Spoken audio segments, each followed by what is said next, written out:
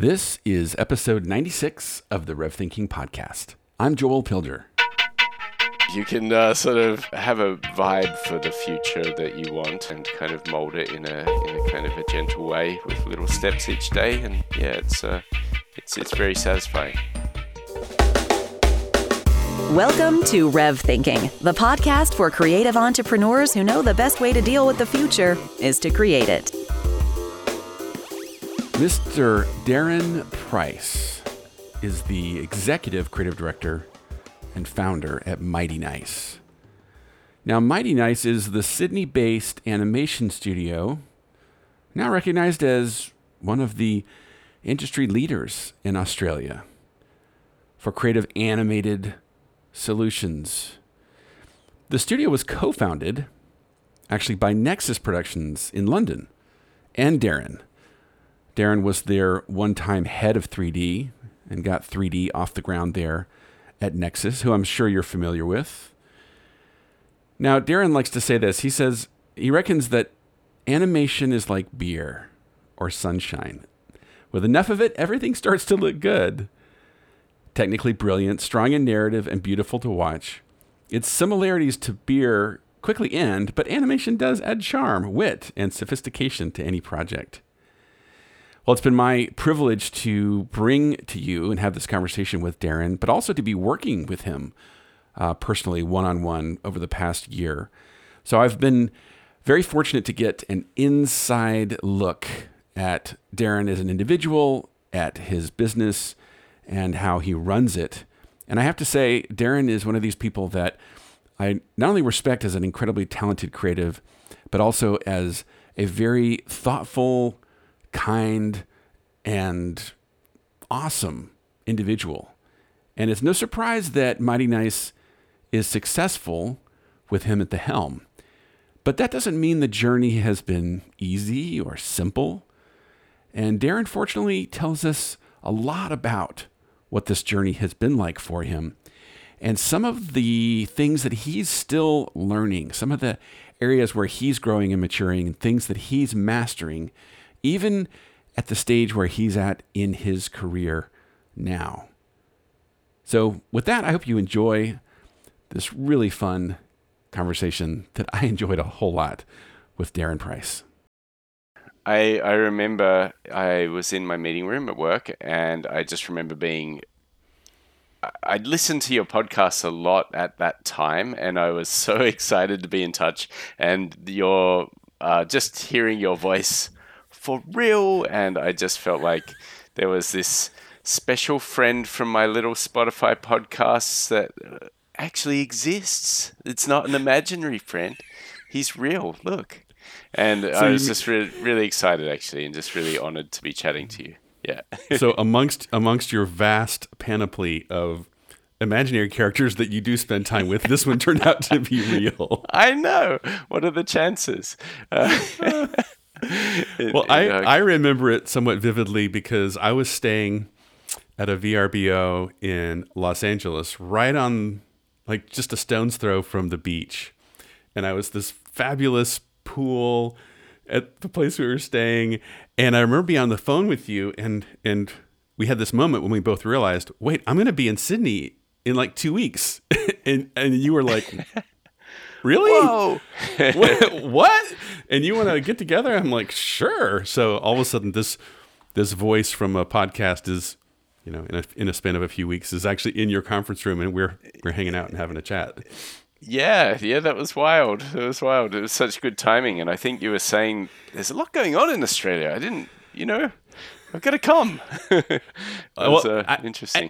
It's interesting you say that, because I will say that I did say that at that time, and that's only increased. Wow. And I don't know what's in the water down there, or if it's something about the fact that when you flush the toilet, the water goes in the opposite direction. But there is something really special happening, I think, in the region, I'll call it. And of course, I would say Mighty Nice is playing a very, very big part in that. Or we all need help down here, Joel. You can see it that way as well. Yeah, something special or... Well, no. The good news is here's the thing, right? The work is outstanding. The work is outstanding. All of these creative companies, of course, they may or may not be as successful on the business side. So that's where, of course, I'm happy to help. But I have no business getting into the creative side. I did that in my former life, but you guys are just light years beyond anything I ever did. So It's with a that, different time. yes, it is for sure. Well, here's what I was going to ask you to do. Maybe for someone that has never seen Mighty Nice or seen your work or knows what the studio is, what's your quick version if you were to tell us about Mighty Nice? Yeah, so I guess Mighty Nice is a collaborative team of people working within a studio in Sydney, Australia. We are primarily focused on animation, but are pretty broad-minded in the way we approach every project. So using different mediums for each one, lots of different techniques and different directors, we like that sort of model of being a studio where we're like the Avengers. We bring together the right team for that mission, and we have such cool talent in the studio that we kind of think of ourselves as a team on nearly every project. Even if there is a distinct directorial voice on a project, we kind of all help each other. So yeah, I think we like to think of ourselves as having acting as a unified director, but with the broader resources and team that a studio offers. And that's an interesting distinction. Do you tend to credit the work that coming out of Mighty Nice as directed by Mighty Nice, or is it directed by the director's name? It's a bit of a mix, to be honest. We're not as strict on that as some studios. I think some projects are definitely directed by Mighty Nice, where everyone's had, so often there's a mixed media project where one shot is done by one animator or director, the next by another, and that sort of pass it on style of exquisite corpse animation, and that sort of stuff feels like very much by Mighty Nice. And other projects is a bit more subtle, where there's an art director has a very strong voice next to a animation director who's doing a bit of performance stuff, and then again that also feels like directed more by Mighty Nice than anyone in particular, and it feels more fair. And possibly I've done all the writing on a pitch to win that project, and then done some concept script work. It gets a bit blurry as to who should be the lead on some projects, and then others are very clear, and it's like, this is Mike's style, or this is Bonnie's thing, and they've really directed this. So it's yeah, I think I like the flexibility of that. It's probably a bit confusing, but yeah, that's how we approach it, just project by project.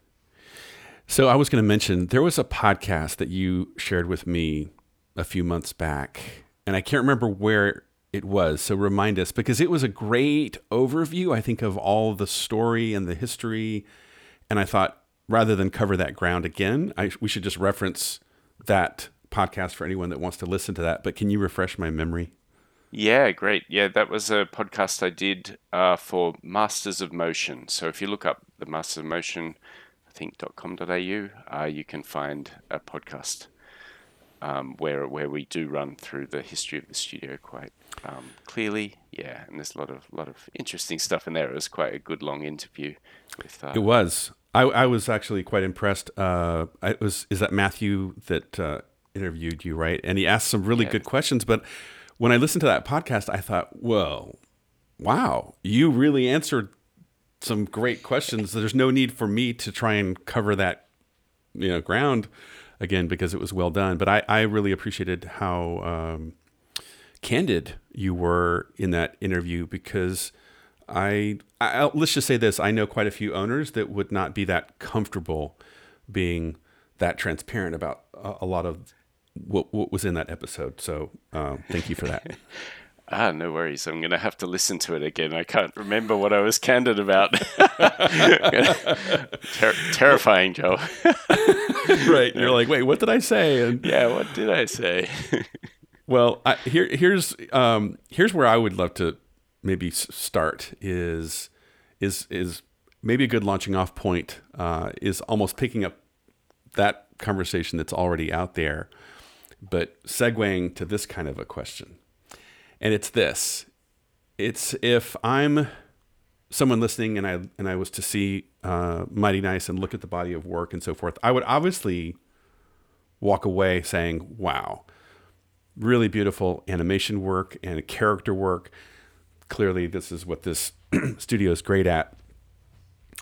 But I'm curious to know, how would you define what it is that the studio is really doing, or maybe what is your role in it? Meaning, yes, you produce, let's say, TVCs or promos or, commercials is what we call them here in the US, right?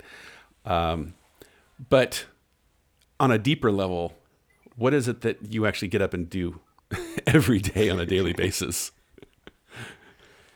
Yeah, I mean, it's evolved a lot over the years, I guess. And I did start, doing exactly that, just making beautiful characters and doing animation hands-on myself. And, but we've been going for 13 years now.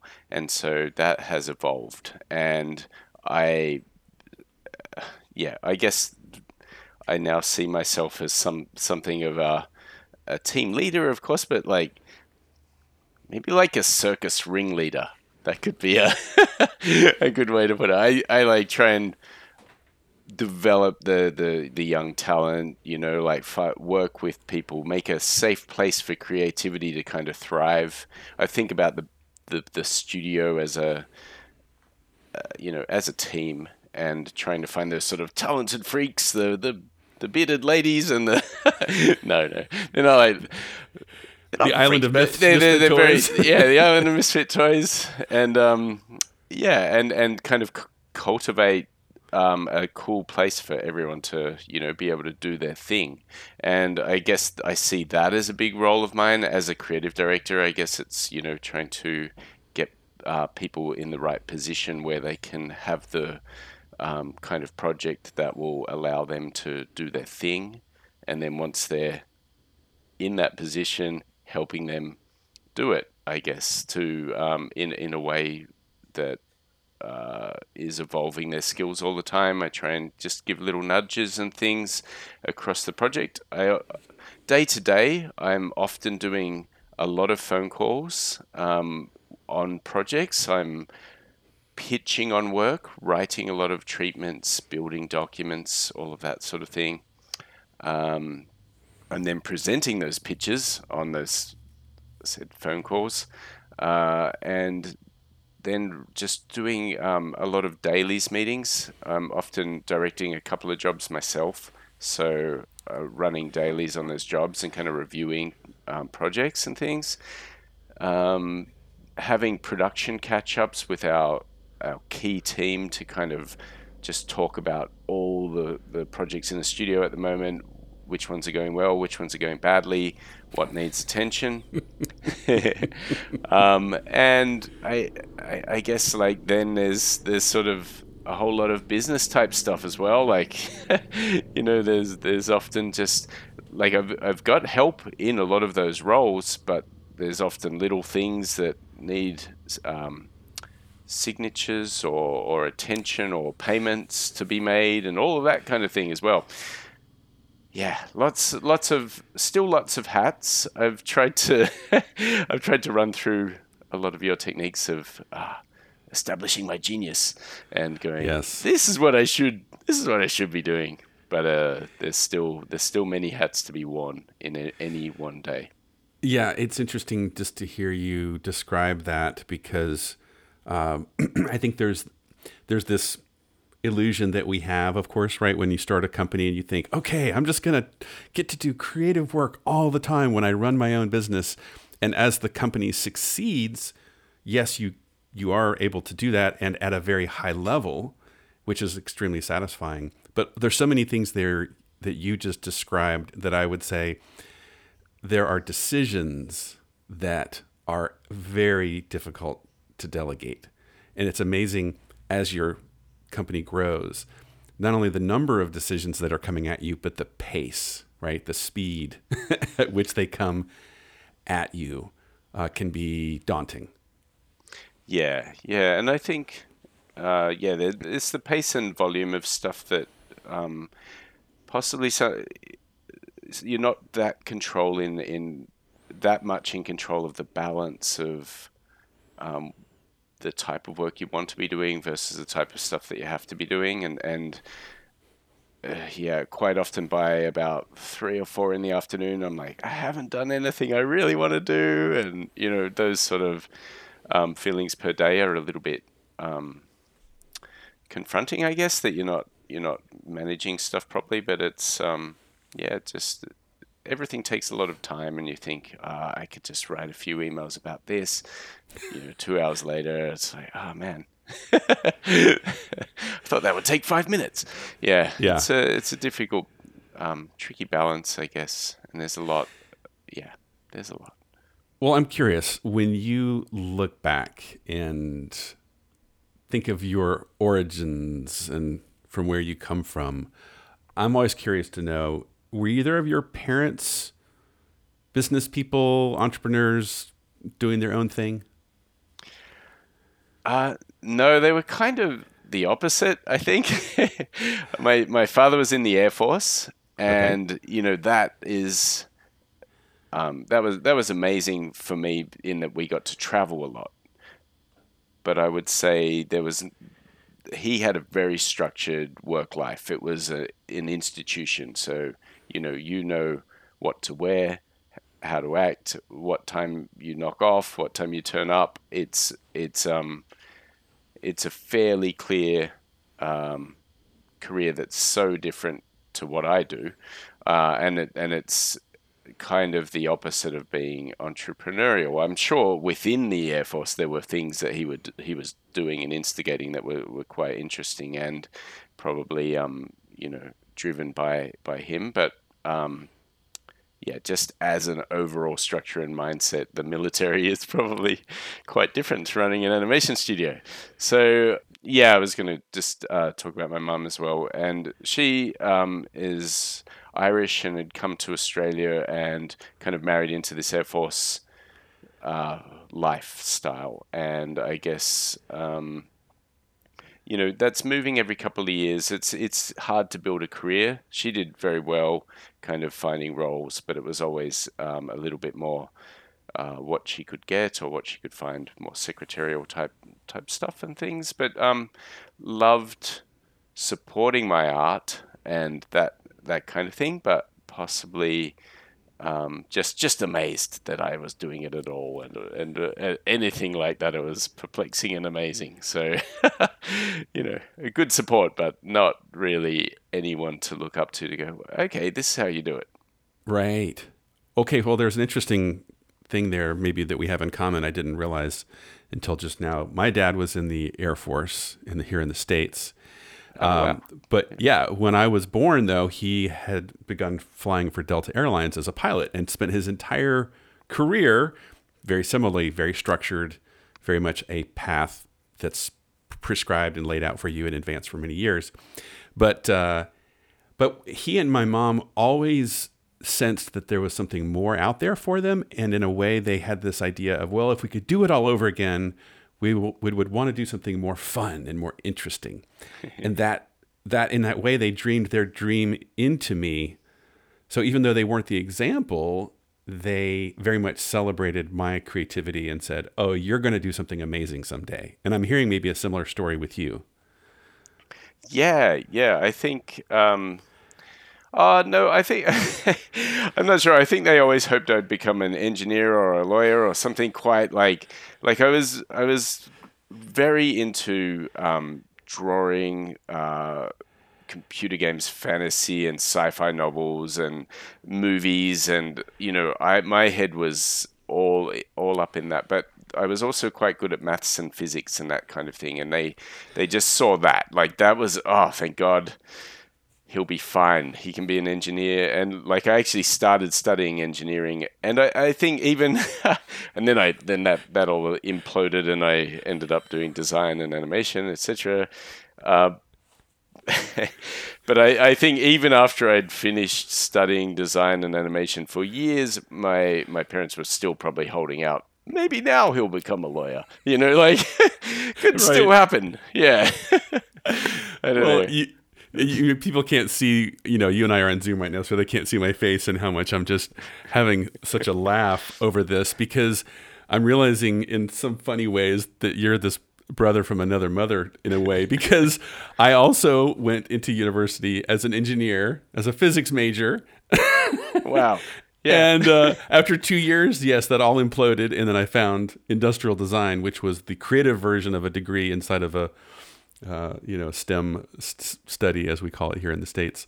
Just very ironic how similar it was. But within a few years, I was making money doing creative work, and my parents said, okay, I think he's going to be okay. So did it take some time for you to gain enough traction where they gave up on the dream of you being a lawyer? Yeah, it took a little while. I think they saw, early jobs in video games and stuff like that didn't quite rest there, put them at ease. But I think it took a little while, but they've always been really supportive. Like, my dad is now just full-time longboard surfer. He's always loved nature and has had sort of a love of living life the way you want to live it. And I think similar to your parents, in that they dream of being free one day, they managed to do that. And, I think they haven't been non-supportive. It's just, it's just different than what they thought. And it took a while. It took a while to come around. Excuse me, sorry. Yeah, go ahead. Well, it makes me wonder now if, in a way, you now being what I'll call a creative entrepreneur, running your own studio, is there that freedom component that maybe your parents were always seeking it, you've been seeking it as well? Do you feel like you're finding it? I mean, just taking it back to my parents, I think they would probably, now they're worried that I'm working too hard at it. Right. Yeah, there's probably a sweet spot in the middle where I was animating and like I had a skill and I was applying it and I was working as a freelancer and doing well, going on lots of holidays, and they were like, yeah, he's done that. He's free. And probably less so since I started the business, but I think that freedom is something that was a big driver for me throughout all of my dreams of becoming an animator and becoming an artist, and then even running a studio. Freedom is at the core of a lot of those decisions, because you want to be free to create, you want to be free to choose the kind of work you want to do, or to the type of animation you want to make, and to make decisions for yourself and things like that. So I think that I have achieved like a lot of that freedom, and certainly like there were times a few years ago where the business was finding it a bit more difficult than it is today, where I didn't feel that free. There's ups and downs running a business, and you can feel like, oh my God, it's overwhelming. I'm this is the opposite of what I ever dreamed in terms of freedom. But gaining momentum and sort of a little bit more scale and a lot of processes and control, and also just experience and seeing how the industry has fluctuated. It's gone up and down. It's given me a lot of confidence recently that I feel quite free again. Probably, it's yeah, I definitely, even though I'm probably doing more work than ever, and the business is asking a little bit more of me than ever. So I do feel a bit of freedom recently, which is nice. Yeah. Well, it's interesting. I'm curious for you to maybe unpack a little bit in those years that were, say, more challenging. When I hear that, I would say most people probably assume, yeah, my business went through some tough years where it was really hard. We were losing pitches and we weren't selling enough and we weren't busy. But I don't want to assume that's what you mean by that. Was that the challenge you faced in those tougher years, or was it something else? I think so. It was a number of things that all came together. I think we were doing a lot more long form work, so these that we kind of put on top of our existing successful commercial business that was doing a lot of short form animation. We said, okay, let's do some do some long form, and we were pitching it out, and two series got greenlit at the same time, and they were really, really big. I think I talk about this on the Masters of Motion podcast a bit, but it was like having an entirely new business on top of your existing one. That up until that point, it had felt like, oh, we're doing some development work on long form. It's a nice dream. But then when you actually need to deliver 52 episodes, it becomes very, very serious. And we had great partners and a lot of support, but even still, it was a bit of a shock to be doing that, as well as the commercial business was still going strong and had a lot of work happening at the same time. And then financially, we kind of suffered a bit because of that as well. And so I think I started watching the dollars a little bit, and that was a bit stressful. I think and then probably up in my personal life, I was having a bit of trouble as well. Very busy family, and wasn't feeling 100% engaged with the business at certain points as well.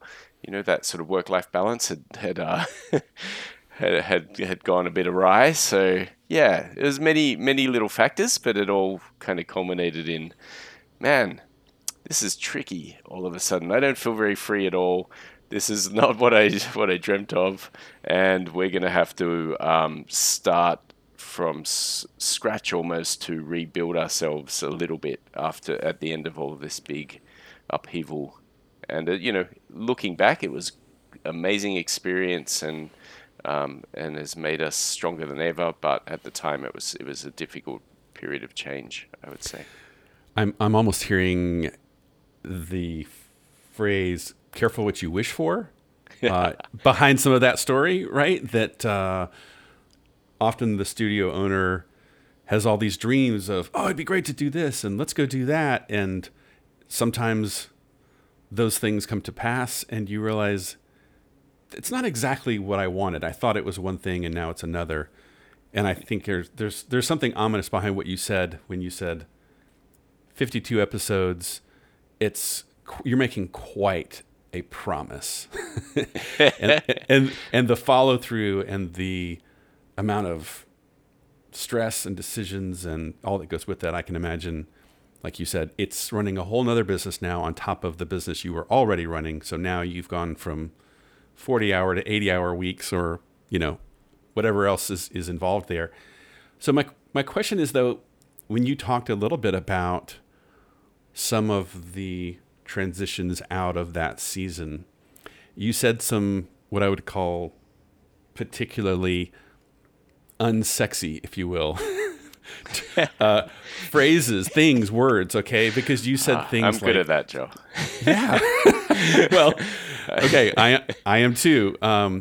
Because I can relate from the years I was running my studio, and I'll just say this. When you said things like some systems, certain routines, certain infrastructure, these kinds of things, those are not very glamorous notions, but I'm just curious to hear, why are those How have those been an effective means Yeah. to escaping whatever struggle you were in for those years? Yeah, cool. I can give a pretty good example of that, I think, because um, I've been working with these great guys, Joel and Tim, recently, and they've helped me put in a particular system that I think is a good example. Okay, no shameless Joel didn't plugs put here. me up to this. Yeah. No, but I think like there was a point during that time when I had so much on with the series and things. I sound really ungrateful talking about that, but I do have a lot of gratitude for, of course, getting some TV series off the ground at the same time as running commercials. It was amazing, but during that time, I think I decided I'm going to do less of the business stuff. I'm just not even going to look at my books. I'm not going to worry too much about the financials. I'm going to get someone in to just help do that for me and tell me, just do it all, please. And that actually taking my eye off it caused some sort of some issues. Just creatively, I was making bad decisions and actually running projects into the ground a little bit. I was just making decisions that I wouldn't have when I was like had my finger on the pulse of the business, I guess, a bit more. But it was a good idea to do a bit less of that because I didn't have time. So, I just decided zero visibility would be the way forward. And one great thing we've done recently is kind of build that slight process or system where I am given a little bit of visibility by our wonderful head producer Tina. Will put together, our cash flow diagram for the week that we just check in on, our roll up on all of our projects that shows which ones are running under budget, which ones are going well, and that is enough visibility. Takes hardly any of my time and is just a far better decision to have a process than just ignore it. Like, I don't even want to see it for months. And that, is super stupid, obviously. But, like processes can make you, give you freedom and allow you to make better creative decisions and so many, it's something that you just don't really think of as a creative entrepreneur, as a creative who started a business. You don't even want to build that process. That's boring. Yes. It takes a while to get around to realizing what your problems are, and it's just through experience, I guess, that you see it in retrospect. Well, I wonder if the lesson you learned was it's one thing to delegate and say, I'm going to hire a managing director, right? My business affairs person. And he or she is just going to handle all that stuff because obviously it's important, right? I need to get paid. Everyone needs to get paid. The machine needs to keep running. But there's a big difference between delegating and abdicating. And if you abdicate, you step off. And then when you finally come back and you hear, of course, things are blowing up and things are falling apart, and you say, what the hell happened over here? And that person, of course, you realize, I didn't actually give them what they needed. They didn't have all the authority, all the responsibility, but they also don't have the perspective and wisdom that you as the owner have, right? And you realize there's certain things you can't step off and just totally let go of. But maybe there's a system and a routine where if I can get Darren and Tina for 20 minutes, we can go through all the important decisions and know that everything's on track, and then you get back to work. Yeah, I think you're absolutely right. It's you sort of want to abdicate because it's clean and Yes. that's an easy, quick decision. Yeah, but sort of delegating with an outcome that still keeps you in the loop is obviously much smarter. Well, I'll say this. I've said this on occasion that when I met my business partner Tim, and he showed me some of the tools that he had developed for a lot of these studios, I got really mad because I said, Tim, where were you 7 years ago? If I had done this, my company would be whatever, more successful. I would be retiring. I don't know, whatever it was. But I will say, to your point, it's so true that as the creative person, sort of ADD, and I'm always just excited about the next deal and building a great team, and I'm go, go, go, go, go. I was never going to stop and buckle down and build that kind of a system myself. And I think you as well, you have that similar personality. There was just never was going to be a good month to say, all right, we're going to sit down and build us a complete production system and a finance system where it's all tied together and we can look at it once a week and make all the decisions and go on our way. Yeah, no, that was never going to happen. There's always so many more interesting things that you will do first. Not more important things, just, yeah. That's well said. So much more interesting things that you can do instead that will always be that shiny object that says, ooh, maybe I should play with this right now rather than do the thing that's maybe more important for the long term. Yeah.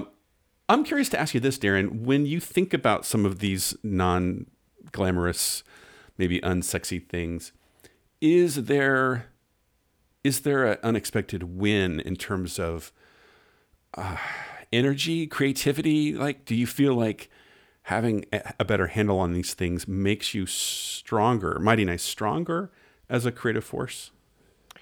Yeah, absolutely. I mean, that feeling of freedom is granted because you can look ahead on your cash flow document, for example, and say, oh, we could put some money into developing our pipeline there, or we could, which again doesn't sound that creative, but it does, or a studio project that we can do for fun.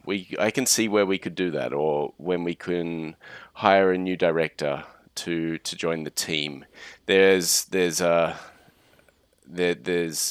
freedom and an excitement that you've got because you've got potential and you've got the resources to be able to do some of the stuff that you know you need to do to grow and keep evolving creatively, but that you won't do unless you feel free to do it. Yeah. I'm curious, do you remember... That's a good answer. Well, I'm trying to remember. You reminded me of a speech that Steve Jobs gave. I think it was a commencement speech that he gave at Stanford. Did you ever see that? Yeah. I think it was when he was starting to face his mortality. But there was this famous line that he said, there's this funny thing about life that you realize that you can poke and prod and mold it to be what you want. Do you remember that line? And as you were talking, it made me think about how, again, when I say the phrase cash flow, I almost want to throw up in my mouth a little bit because it's so pedestrian, right? It's so non-creative speak. But I will say, being able to look into the future gives us this luxury where we can see things kind of coming at us a ways out and say, how do we feel about that? Do we like that? Do we not like that? Do we want to influence that? And of course, I would say someone like Tina says, well, I love being able to say, we need this render farm and we need these graphics cards and we need, all these practical things that producers, of course, are screaming for. But to being able to plan all that within a context and know, yes, it's all there. We're just going to slowly, methodically create this future that we like. Yeah. Yeah. I think that's, I love that idea that you can see something ahead of you that could be molded because you're looking at it coming up and instead of just being reactive, I guess. So yeah, it's difficult to get yourself into that zone where you feel like there's any sort of crystal ball. It's a mad industry, and the things that are thrown at you can make it feel like, I don't know what's happening tomorrow. I'm just gonna ride this guy. It's a beast. And 2020 has definitely felt even more that way. It's been unpredictable and a bit of a ride, but yeah, I think if you are looking in a sort of bird's eye view, or even higher than that, what's an orbital view? You can kind of a cosmic view. You can sort of have a vibe for the future that you want, and kind of mold it in a kind of a gentle way with little steps each day. And yeah, it's very satisfying. So let's talk a bit. You mentioned 2020. What has this year been like? Because we're recording this right as within a week or two, we're gonna put this nearly year over in the rearview mirror. It's the year of the pandemic, right? Maybe just in a few words, I'm just curious to get your perspective. What's this year been like as you start to reflect on it as in the past tense? Yeah, I mean, it's been a terrible year, right? I mean, it's been massively disruptive and really a terrible time for so many people. I think in Australia, where our studio is, in Sydney in particular, we've we haven't been hit with the full force of the virus and the lockdowns and things. So we've been quite lucky, but we've been working globally with a lot of partners in LA and London and New York, and I feel daily that I'm chatting to people all around the world and empathizing and feeling this thing. It's quite heavy, and I think it's just the general fears have been difficult for everyone, even if your health is in a good place. So yeah. And have you did it put a different demand on you as the owner to at times speak into your team, and whether it's reassure them or empathize with them or what have you? Did that add another layer to your already busy responsibilities?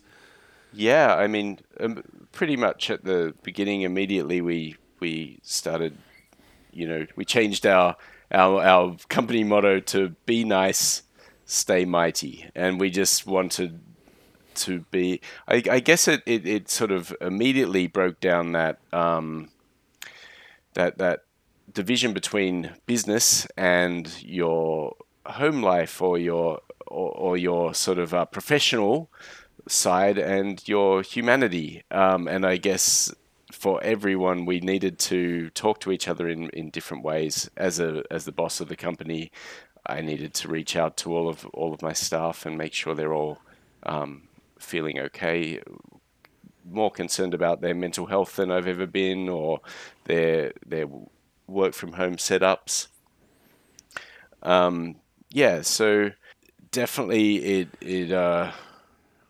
it changed that in our dealings with the studio. Obviously, everyone had to work from home. There was a lot of change in the way we worked.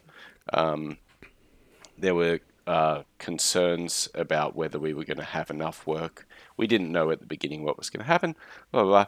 But, I guess it just, on the positive side, it creatively, a shakeup like this is really exciting. Like we have been witnessing such a exciting creative time, and I'm hoping what comes out of it is that we sort of realize that, our humanity can be talked about in a business environment. We need to be kind of like breaking down those barriers, and it's quite fun. It allows you to be more creative, be more fun and interesting, and talk more at a human level to all of your clients and your staff, and it's sort of I guess it definitely changed the structure a little bit.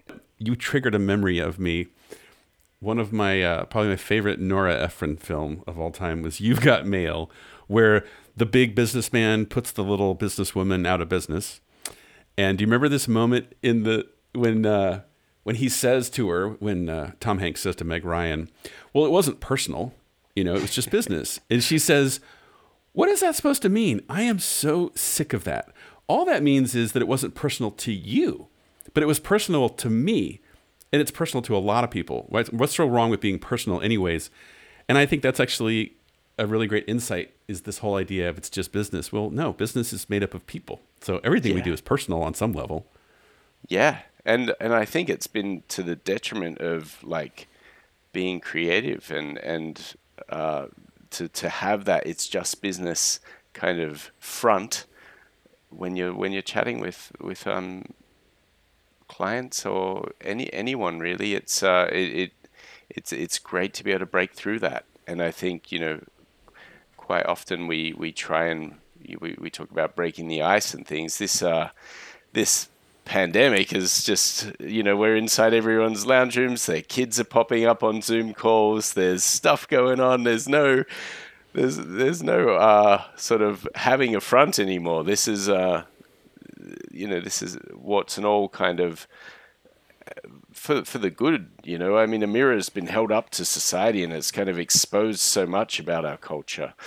All of our celebrities are now becoming more human on Instagram, singing little songs and come down off their pedestals. But our essential workers and the local fruit and veg guy, your musicians singing from balconies, they've all lifted our souls. They've become heroes. It's definitely been a big shift, and it's cool. And from a creative perspective, it's helped and been exciting. So I like that, and I hope that we come out of this with the world having been a bit changed and that creative energy still in the air. There's something liberating in what you're describing there. That idea of maybe it's like a new level of egalitarianism is almost the way I'm thinking of it. That the fancy boss or C-suite person who works in the ivory tower, well, guess what? Now she's at home just like you are, and her cat's walking to the background and her kid is interrupting her. And like we all live in this real world now and realize, I guess you're a person, I'm a person. Hey, do you want to make something together? Do you want to do business? And that's there is something beautiful about that. And I'm with you. I hope that somehow we all take that away from this experience, and it maybe forever impacts us going forward, and we don't just go back to our ivory towers when the pandemic is over. Yeah, I hope so as well. I think even just jumping onto the time, I guess everyone's got a little bit more time at the moment too, which has made it easier to have nice little chats on Zoom and to enjoy our calls and enjoy our work. In some ways, it's like, this is actually exciting. It's more exciting than just sitting at home watching Netflix all the time. I like making animation, and our clients love talking to us about it. And they're not too busy to fit in a big old creative chat and a bit of a brainstorm. It's cool. Now you just used the word enjoy and Zoom in the same sentence. Are you sure you're lucid? Yeah, I mean, we're all zoomed out, right? But no, you make out. I do love though that you're reflecting on the silver linings, right? Yeah. I mean, I don't want to do another podcast about all the terrible things that have been happening in 2020. So yeah, trying to look for and our industry has done well-ish, or some people definitely have. As a whole, it's a golden age for animation. It's been able to stay in production whilst a lot of live action productions have fallen over, etc. Yeah. And just even before that, with the streamers coming into power and making animation for adults more interesting shows, it's kind of been an exciting time regardless of the pandemic, I think. So yeah, it's I do like to rest on the silver linings and the good stuff that's happening. Yeah, it's Well, I will say that it's something about your personality, right? That this idea behind Mighty Nice is something very personal to you. It's not just a fancy, cute, or clever name for something. That there is this nice and this mighty thing about what drives you, and I think it finds expression in the type of work that you do, but also in the way you run your business, right? Yeah, I think that's the hope, that we kind of treat everything a little bit. We're creating interesting films that make you feel nice. They're doing some cool storytelling. Mm-hmm. But then our phone calls around the films, our dailies when we're like reviewing the animation, we want to have a nice time through all of that, and be nice people, and do the kind of work that makes everyone feel good. It's I don't think it's changing the world, every little animated ad, but it's definitely a good approach to make it fun, have a laugh while you're doing it, and there are definitely some projects that are more powerful than others, and I think that during this sort of time of change, there are amazing animations happening out there that I see, and we've been small parts of and done some of our own, that are kind of echoing back, or shining that mirror back on what's been happening. There are little, gratitude films from Spotify, or like a Black Lives Matter film from Beats. There's little sort of retellings of what's been happening, that kind of an echoing and amplifying like the changes that we're all actually living. And for us to be able to play a small part of that storytelling zeitgeist is fun and interesting. It's cool. But yeah, mostly we just try and have a laugh and keep it nice and deliver on time and make our clients happy. And keep it cool for everyone. Well, That's the dream. you're reminding me, there was a short that Jay Grandin and the folks at Giant Ant did called Right Now. That was this little moment, right? It had an expression of a time and a place, right? That was about the pandemic, but very subtle, very, very gentle, not heavy handed. And I can remember when I watched it, it really struck me. Like I really felt something. I choked up a little bit because it connected with me on that level. And I'm reminded, actually, I've got your, what do you call this? A little promo book that you guys send out occasionally. And I remember when you first sent me these materials, which again, I know we would say these are marketing materials, but for me, honestly, I can remember flipping through this and just smiling and laughing, and also like, whoa, what is that? That looks, that's so interesting. That's so fun. So maybe just for the casual observer, I know you're in the middle of all this, so you see this on a daily basis, and perhaps you're somewhat anesthetized to it. But I'll just say for the rest of us, when I got these materials, I said, whoa, I cannot wait to help Darren and his team accomplish whatever it is they want to accomplish in the world, because we just need more of this in our lives. Oh, thanks, Joel. Yeah, no, that's really nice to hear. I think when you put it all together into a little book, it's amazing. As you go, I still do see it and go, oh, that's the variety of what we've done over 13 years is pretty huge.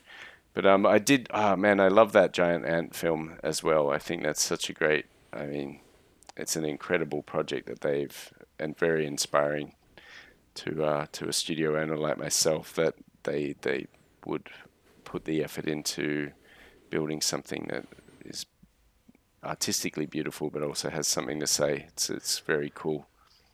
Yeah, that's really a neat example of how a studio can express itself in an artistic way. And I guess I should plug the fact that Jay and I did talk about that a few podcast episodes ago. So if somebody's curious, they should go check that out. Well, let me ask this maybe question that, as much as I say this will maybe be our question to wrap up with, it's kind of a big one. So you tell me your thoughts on this question, and that is, as we're hopefully moving into, and I'm saying hopefully, I'm knocking on wood over here right now, a post-COVID world. What are you most excited about for your for yourself, obviously, but for Mighty Nice? Oh, yeah, I think, like I was talking about just before, that there's been a bit of a change happening, just creatively. It feels like a really interesting time where we've been doing just operating in a slightly different way that's quite exciting. There's that creative energy that's in the air. I'd like that sticks around. I like the idea that sort of a lot of the I guess it's just sort of this time has highlighted how much we rely on creativity in our day-to-day lives. Like, even just being able to watch all these awesome shows on Netflix at the moment is for our mental health when you're in lockdown. It's incredible, And I've seen, it's been kind of sad though. Live musicians, performers, dance. It's all suffered a fair bit because of 2020, and they were the first sort of to take a hit. But seeing those guys adapt so well as well has been really exciting. Like, cabaret performers doing live Zoom events or whatever. It's kind of amazing and inspiring, and I think it's opened up like tons of other avenues to get your art out there. And I hope that we sort of keep some of those going and keep that kind of agile flexibility in the way we work. People working from home, working in the studio, reaching out to different artists across the world. All of this sort of stuff's really exciting as well. I think, I hope we keep adapting, and we take lessons out of all the cool stuff that we've seen that has changed just due to the fact that we had to change. Yeah, I heard you. Well, I heard you say a really interesting line in there about relying. I jotted it in my notes here, so I wouldn't forget it. Relying on creativity in our daily lives, and I thought, wow, yeah. I think it's almost what I heard you saying was there's perhaps been a discovery of when you go through a season like this as a planet that we realize, yes, creativity, the arts, story, all these things become even more important in a way to us, more meaningful perhaps. Absolutely. And, it's, I feel like that creativity in our day-to-day lives is, it's just come to the front, hasn't it? And I remember at the start of the whole lockdown and the virus and things, whilst it was terrifying, everyone's running for home, scrubbing groceries, not sure how dangerous it is. There were also so many funny memes and jokes. I've never laughed so much in my life at some of the things that were happening at the beginning there. And well, here's the thought I was having as you talked about those memes: it is absolutely true that misery loves company, right? And we've all had these moments where we've been in solidarity with one another over the stocking up on toilet paper or whatever the latest thing is. And it's a tremendous source of humor now as we hopefully are seeing things slowly come back to normal. Well, Darren, I think we should wrap up. And I am going to just say it's been a pleasure. I really appreciate you not only taking the time, but I also just appreciate you as a kind and generous human being. And it's been a complete thrill, of course, being able to work with you and the team over these past months. So thanks so much for hopping on this podcast and sharing all these crazy ideas with our industry. Thanks so much, Joel. It's it's been an absolute pleasure working with you, and thanks for having us on the podcast. It's an honor. So I've loved every minute of chatting with you now and during all our chats throughout the year. It's been awesome. You've been listening to the Rev Thinking Podcast.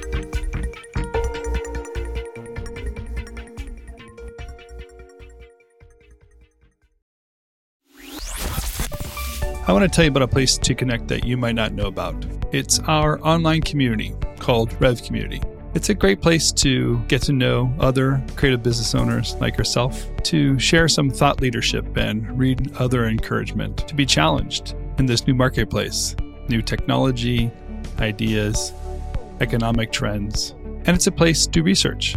Check out many of the resources we have online, our videos, and of course, this podcast.